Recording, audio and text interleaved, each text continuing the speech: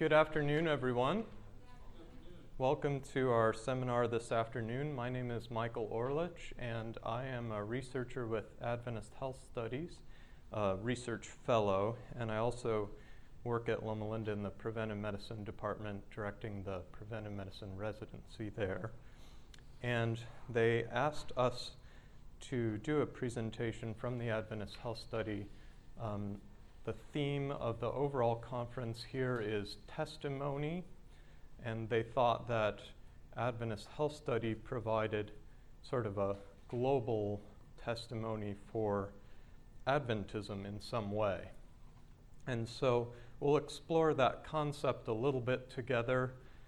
Mainly, my main objectives are to give you an overview and an update of the study so that you understand it well. These are the objectives. This is a CME seminar, so if you're signed up for that, make sure you sign in today and also do your evaluation form after. That would be appreciated. But the objective is to look a little bit at the history of Adventist health studies, as there have been several over a considerable period of time, to discuss some of the key findings of the earlier studies, as well as some recent findings of the current study, Adventist Health Study 2, and to describe some of the immediate future goals and expectations for the current study, and then to ask together some important questions about what is the meaning of Adventist Health Study to Seventh-day Adventists and to the world, and in what way is it a testimony? I won't provide those answers, but I'll raise some of the questions. A little bit of an overview looking back at the history of the study. This is actually the third major Adventist health study, if you will, although we call it Adventist Health Study 2. Research on Seventh-day Adventists and health goes back a ways to the first dean of the School of Public Health, Dr. Harding, and he did a doctorate in public health at Harvard and then did nutritional studies of Seventh-day Adventist vegetarians.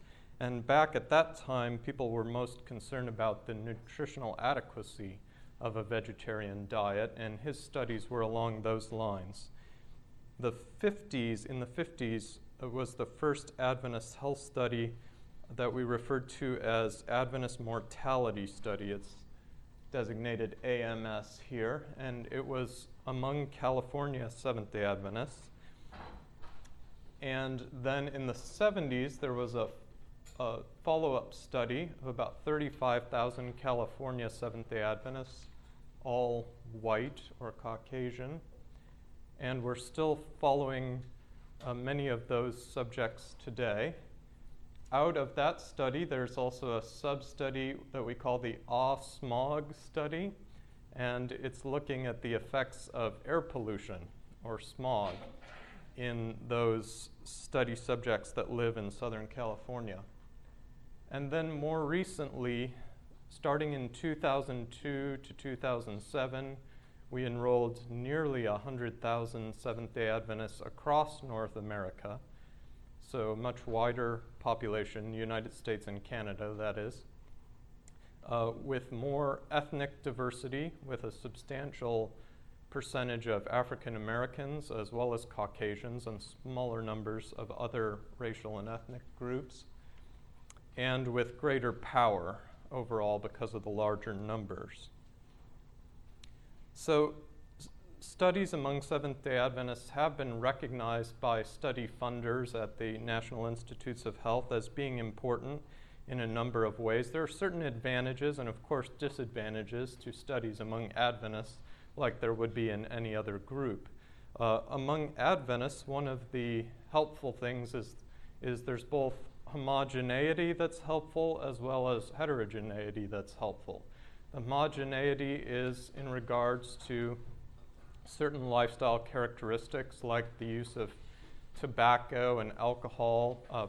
Those are the two that you could point to most easily, where there's very little use of these substances in the population. And so if you're studying other endpoints and you're worried about those as potential confounders, the low prevalence of those in the population is helpful.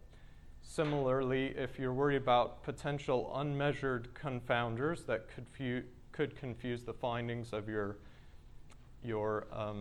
variable of interest, the fact that there's a lot shared by this population means that there may be less variability in some of those unmeasured confounders, potentially. And at the same time, there's quite a bit of heterogeneity, particularly in terms of diet.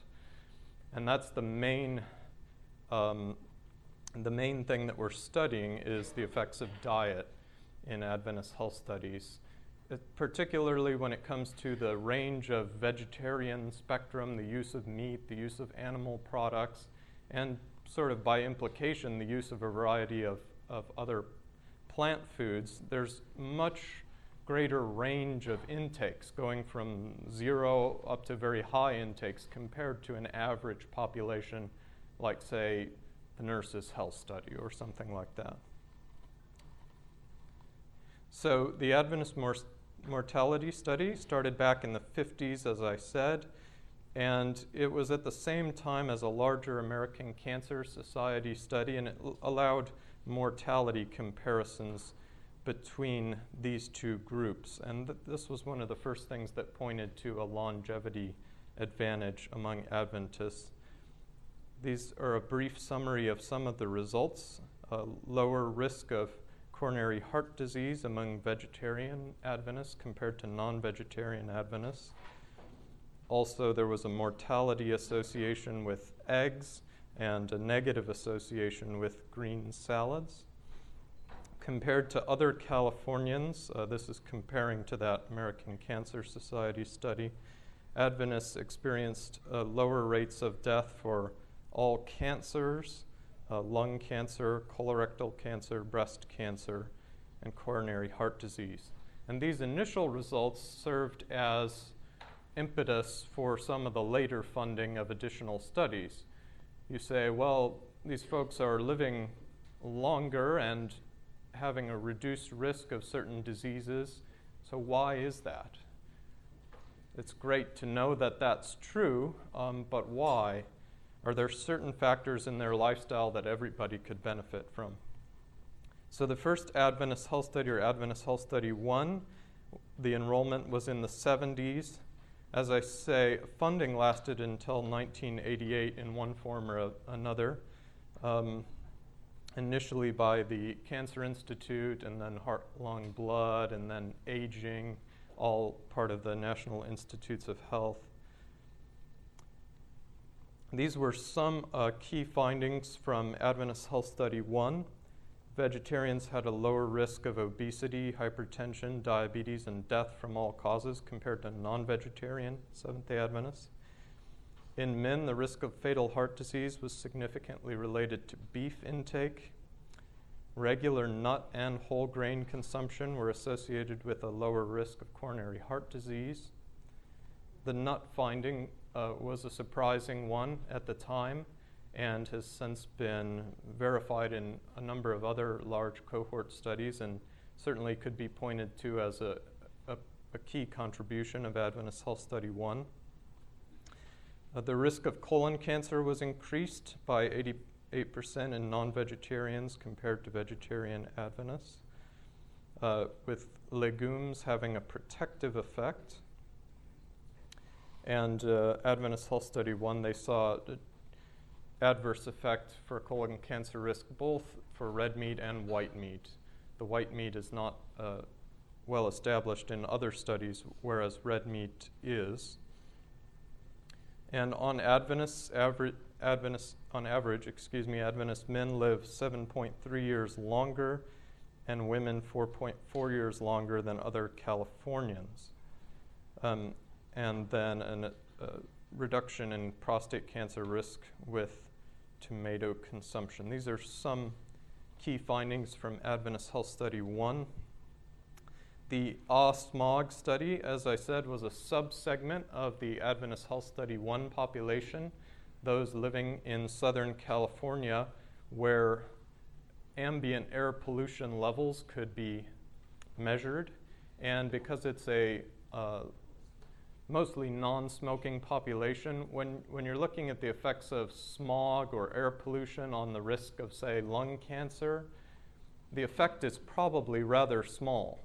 And it's hard to detect small effects and have them be statistically significant and not overwhelmed by some confounding factor. And when you have a very strong potential confounder like smoking, it's a hopeless cause. And so that's one of the reasons why this population was good for that. And this research is still ongoing.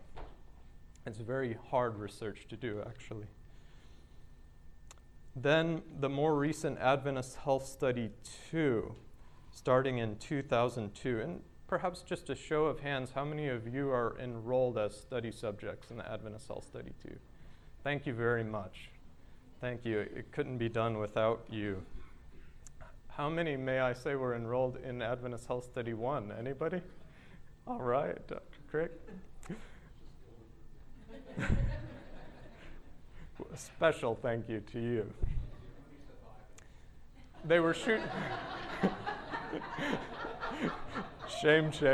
They were shooting for over 100,000 Seventh-day Adventists. Initially didn't quite get there, but about 96,000 is the total study subject population in the United States and Canada, with about a quarter of that being African Americans.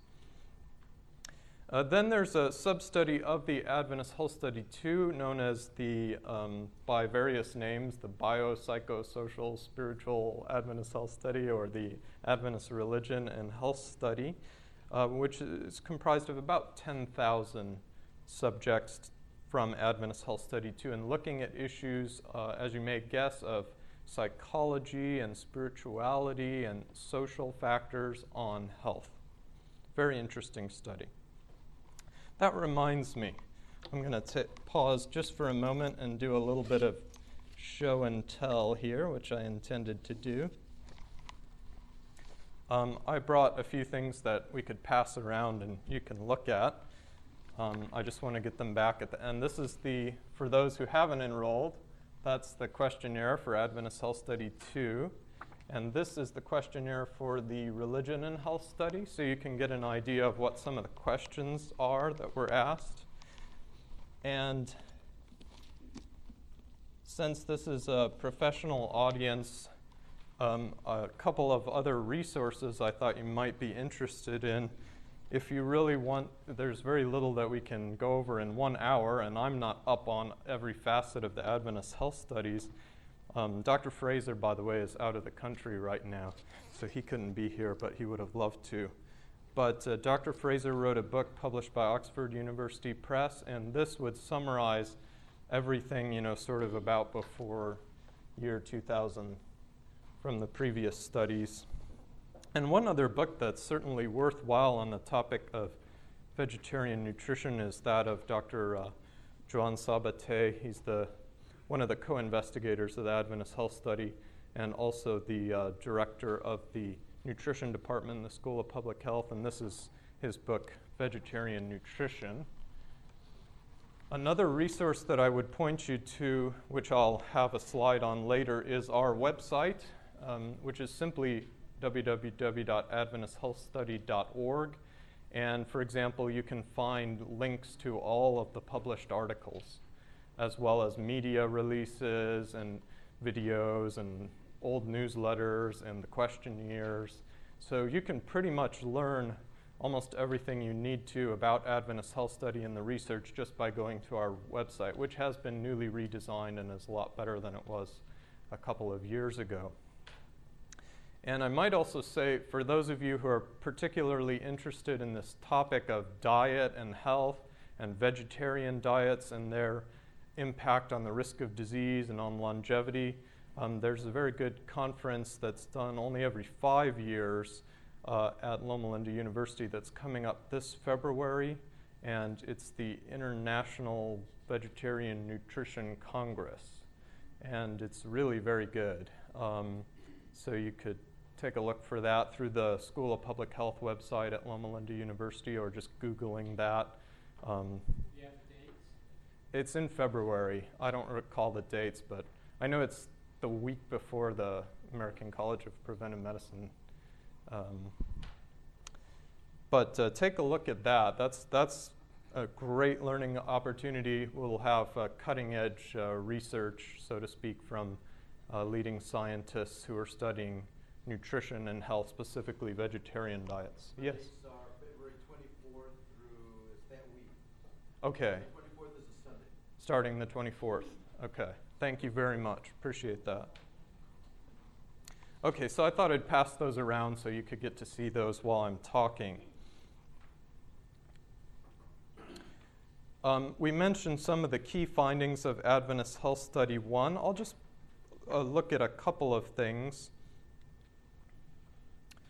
First of all, we have these survival curves comparing the Adventist Health Study population of Adventist Health Study 1 to the California population. And I'm sure you're familiar with the survival curve concept, where you start with everybody living and then end up with not many living. And this is by age. And you can see there's a pretty consistent gap there from over a wide range, 45 years up to 95 to 100 years. There's a persistent difference in the curve for the Adventists in this study population compared to the general California population, with the Adventists living longer. So you want to be higher up on the page. And this is for Adventist women, I should say. This is a similar curve for men. And you see the gap is a little bit greater. And it seems in many of the findings, particularly in terms of mortality and longevity, that there is an extra advantage for men. Dr. Fraser and colleagues did a paper where they sought to look at a number of factors that might be contributing to this mortality advantage, that might work together to have benefit. And this is for women. These were some of the factors that they identified that together would have a cumulative advantage. So this would be the life expectancy, if you will, with all of these categories of variables set to a medium risk. So this would be sort of average. And then this is the difference between high and low, and this is cumulative. So if you did all of these factors, if you were low risk in all of these factors, all of these categories, you would end up with this kind of a spread in terms of your longevity risk, which is about 10 years, if you see, from 89 to 79, having none of the factors advantageous versus all of the factors advantageous. And so about 10 years. Question? In this study, I do believe that the HRT, hormone replacement therapy, was identified as a beneficial factor among women. Difference of 10 years total there, 89 to 79, not caused by hormone replacement therapy. This is a cumulative effect if you're adding all of these beneficial. So you say, okay, you go start at the left and you work your way to the right and say, okay, now if I'm just vegetarian versus non-vegetarian, I get this much risk. Now if I'm vegetarian and I exercise versus non-vegetarian and I don't exercise, this much difference. And that's how it goes. There's not a whole lot of difference between the past smoking and HRT, so HRT probably didn't. That's probably true. And of course it matters what direction you put them in. Because if you flip the order around, you know, their relative importance may change. Yeah. By vegetarian, do you mean total or lacto? This is just looking, I believe, at vegetarian versus non-vegetarian. There was little power in Adventist Health Study 1 to look at a total vegetarian or vegan diet because the numbers were very small. So It's all vegetarians. All vegetarians, yeah. This is the same for men. And the men, as you see, the life expectancy is lower than women by a couple of years, but you see the same kind of spread developing. And so this is an estimate of the percent of the population among the Adventists who lost a certain number of years based on this schema. And so almost everybody lost at least 1 year of life that they could have had statistically by having something wrong in their risk profile. But very few people had everything wrong. So that was an interesting model. These are Adventist Health Study 1 cancer findings summarized. We can't spend much time on this, and I don't know all of the details myself, but I'll point out a couple of key things. The current study, the specific aims are to look at cancer risk, vegetarian diets and cancer risk, or diet and cancer risk. We'll have a lot more power eventually with the current study. The power is limited in the first study, and so we can get an idea on the major cancers. You see there wasn't much of a finding for breast cancer when looking at diet and those sorts of things in Adventist Health Study 1. There were more interesting findings for both colon cancer and prostate cancer in men. And for colon cancer, there was reduced risk with fiber intake, with legumes, an increased risk with meat, and this was both red meat and white meat in the Adventist Health Study 1. Those are the key findings there, and those are the ones that I would actually put the most confidence in going forward. This slide is really just to say that when you start looking at rarer cancers, and lung cancer is, of course, a common cancer in the general population, but rare in this population. When you start looking at rarer cancers, the numbers were so small that I would hesitate to draw any conclusions. These findings would be more of hypothesis generating, if anything. I just want to make the point that Adventist Health Study 1 continues to result in publications and continues to add to the general knowledge about diet, lifestyle, and health. For example, there were recent publications looking at body weight and longevity over the long term and at old ages as well. And so some graphs from this recent research by Dr. Pramil Singh